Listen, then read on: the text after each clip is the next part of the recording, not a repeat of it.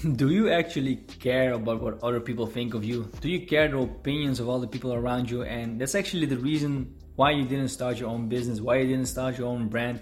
You're kind of afraid of the opinions of others, of the opinions of your friends and family. And this is something I see a lot in common and with a lot of people and a lot of the clients I work with. And something I've had to struggle with myself. Before that, I was always like too anxious to put posts on Facebook because all my friends and family were on Facebook.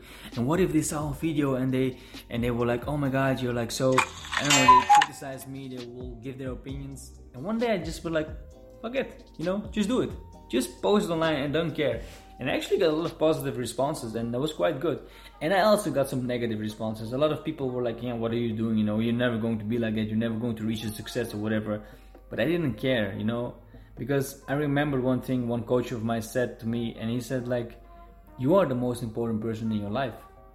You are the most important person in your life. And if you do what you want to do, if you do what you're meant to do here, you'll succeed. You'll be happy, because if you just care about what others think of you, and because of that you're not going to the dream and goal in life that you want to, you're actually wasting your life and you're wasting your potential, and you're not going to the thing you want to.